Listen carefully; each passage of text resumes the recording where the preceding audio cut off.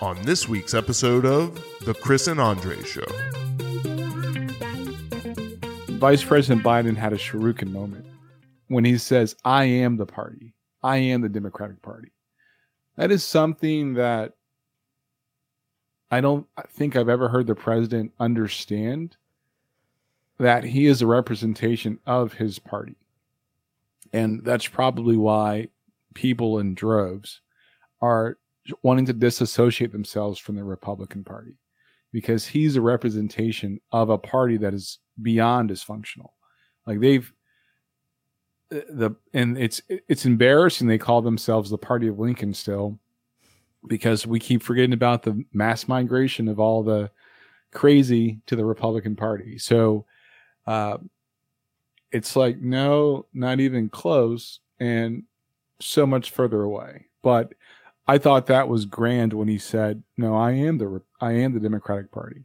You know, I beat the socialists. Yeah. And I would honestly be doing us and myself a great disservice by focusing solely on the ridiculous side of that debate. Yeah. I think we've talked before just kind of where, you've at least shared, I think, where you kind of are in terms of what percentage on board with Joe Biden. And I came away from that debate feeling much better than I had at any point previously about him having gotten the nomination. I think he showed that, at least if nothing else in this campaign, that I think he handled everything that happened in that debate as well as anybody could have. There wasn't much that I could really look at going back through it and critique and think, well, you really kind of stepped in it there. I think the fact that people keep saying he's been in public service for 47 years, they use that as something to hold against him. Yeah. It's probably the wrong argument.